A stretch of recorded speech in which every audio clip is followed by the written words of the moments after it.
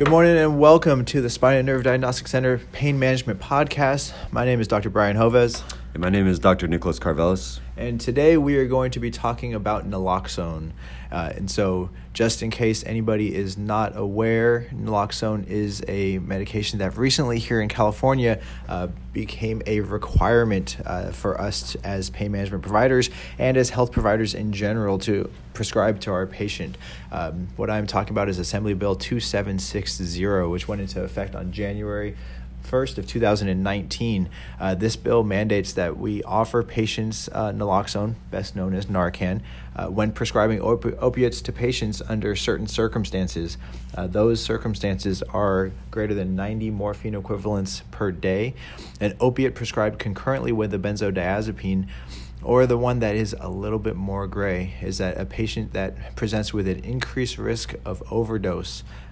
This law says because they either have a history of overdose, a history of substance abuse disorder, or they're at risk for returning to a high dose of opioid medication, which the patient is no longer tolerant to. That is slightly more gray than the first two. And the first two are a little bit easier, right? 90 morphine equivalents or a benzo and an opiate at the same time. Increased risk for overdose does make things a little bit more challenging, so be very cautious with your patients out there. Also, for this Assembly Bill 2760, one of the things that we have to acknowledge is that not only do we have to offer the patients naloxone, we must educate the patients on the reason why we're prescribing them naloxone. I know that we all generally educate our patients whenever we're prescribing something for them, but this is a very key part of the law. We also must educate somebody that the patient designates as their person to learn about how to help them. The reason for this is if the patient's having challenges and does end up overdosing, generally speaking, they're not going to be able to administer themselves naloxone. So they must designate a person to be able to help them, and we must also educate that person. So a lot of steps to this law, but definitely something that we're going to have to pay attention to, make sure that we're implementing into our practices. But we're going to take a step back and we're going to kind of go into a little bit more about naloxone. Dr. Hayes is going to give us some of the basic science on it. Yeah, and so I wanted to talk specifically about naloxone, and to give the backdrop of naloxone, want to quickly review the key points of opioid overdose. So based on some quick review here that we know, but good to drive home again. So based on the available research, we know that the number of opioid overdoses is proportional to the number of opioids prescriptions and the dose of the opioid prescribed. We also know that there's a significant overlap between psychiatric diagnoses and chronic pain conditions, and patients with depression and anxiety are more likely to receive higher doses of opioids and are more likely to be on other centrally acting sedative medications. And due to these factors, that this patient population is at increased risk of overdose. So one thing I'll just quickly comment on, as Dr. Hovez was mentioning, with that new law coming out in January of this year, 2019, is that for that third requirement to consider the prescription of naloxone, definitely would, if you're, I would err on the side of caution there. So if you're kind of considering that it may be indicated that this patient may be high risk, then you should probably go ahead and at least offer the naloxone and give the education. So err on the side of caution in terms of that. Now, some other statistics. So in 2010, the National Poison Data System in the United States reported that there was 107,000 exposures to opioid analgesics as a poison, reported as a poison, and that resulted in 27,500 hospital admissions. As we all know, this is a significant issue. In terms of opioid overdose itself. So like I said, wanted to present that as a backdrop before discussing naloxone. So opioid overdose itself generally is going to present with hypopnea or apnea, meiosis, and stupor. So that clinical triad is a common presentation. Specifically, respiratory depression, we're looking for a respiratory rate less than or equal to 12 in a patient not in physiologic sleep. This is going to strongly suggest opioid intoxication, especially in combination with meiosis and stupor. So again, that triad. Keep in mind that overdose from antipsychotic drugs, anticonvulsant agents, ethanol, and other sedative hypnotic agents can also cause meiosis and stupor, but the respiratory depression that defines opioid toxicity is typically going to be absent. Other things that can be on clinical exam in the setting of opioid overdose include hepatic injury due to the acetaminophen ingestion or hypoxemia, myoglobinuria, renal failure, rhabdomyolysis, absent or hypoactive bowel sounds on exam, compartment syndrome, that's generally going to be because these patients are found down for an extended period of time, and then hypothermia as well.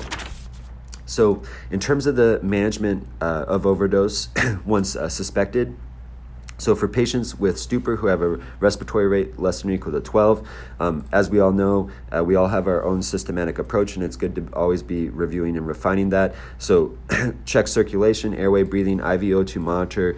Ventilation is key and should be provided with a bag valve mask in conjunction with chin lift and jaw thrust maneuvers. I think in the setting of concern for opioid overdose, the Larson's maneuver is a good maneuver to review because it's a very noxious stimuli, very stimulating for the patient. You're going to be placing your fingers behind, posterior to the angle of the mandible. And that gives you a jaw thrust as well as a very noxious stimuli that potentially could get the patient out of their dangerous state. So now, naloxone itself, this is the antidote for opioid overdose. It is a competitive mu-opioid receptor antagonist. Its use, it's indicated for the complete or partial reversal of opioid toxicity, including respiratory depression. Its routes of administration include intranasal, pulmonary, intramuscular, subcutaneous, and IV. It does have negligible bioavailability after oral administration due to extensive first-pass metabolism, and that's why it's administered through these other routes. In terms of the dosing, so this is going to be empirical for the dosing administration. And this is because the effective dose would depend upon certain factors, including the amount of opioid the patient had taken or received, the relative affinity of naloxone for the patient's mu-opioid receptor, as well as the opioid to be replaced, the patient's weight, the degree of penetrance of the opioid into the patient's central nervous system at that point. Now, because the majority of these are going to be unknown to the clinician at the time that they're assessing the patient, we therefore must rely on the results of essentially therapeutic trials of administration of the naloxone to get to the effective dose. So that initial a dose that you're going to give based on the studies that we have available, in an adult, you're going to start with 0.04 milligrams. If there's no response, including an increase in the respiratory rate after 2 to 3 minutes, then administer 0.5 milligrams. If there's no response, again after 2 to 3 minutes, administer 2 milligrams. If no response, again after 2 to 3 minutes, administer 4 milligrams. Again, no response after 2 to 3 minutes, administer 10 milligrams. And if again there's no response after 2 to 3 minutes, administer 15 milligrams. If there's no response after 15 milligrams of naloxone, then it is unlikely that the cause of respiratory depression is opioid overdose. And at this point, other causes should be considered.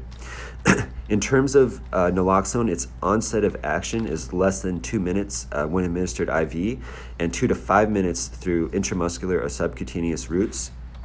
Importantly, its duration of action is about 20 to 90 minutes, which is going to be much shorter than the duration of action of most opioids.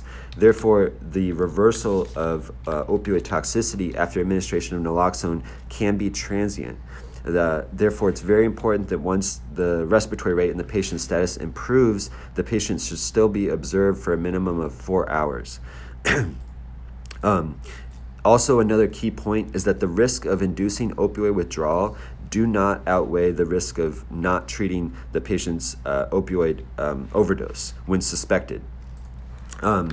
So this includes patients with opioid dependence.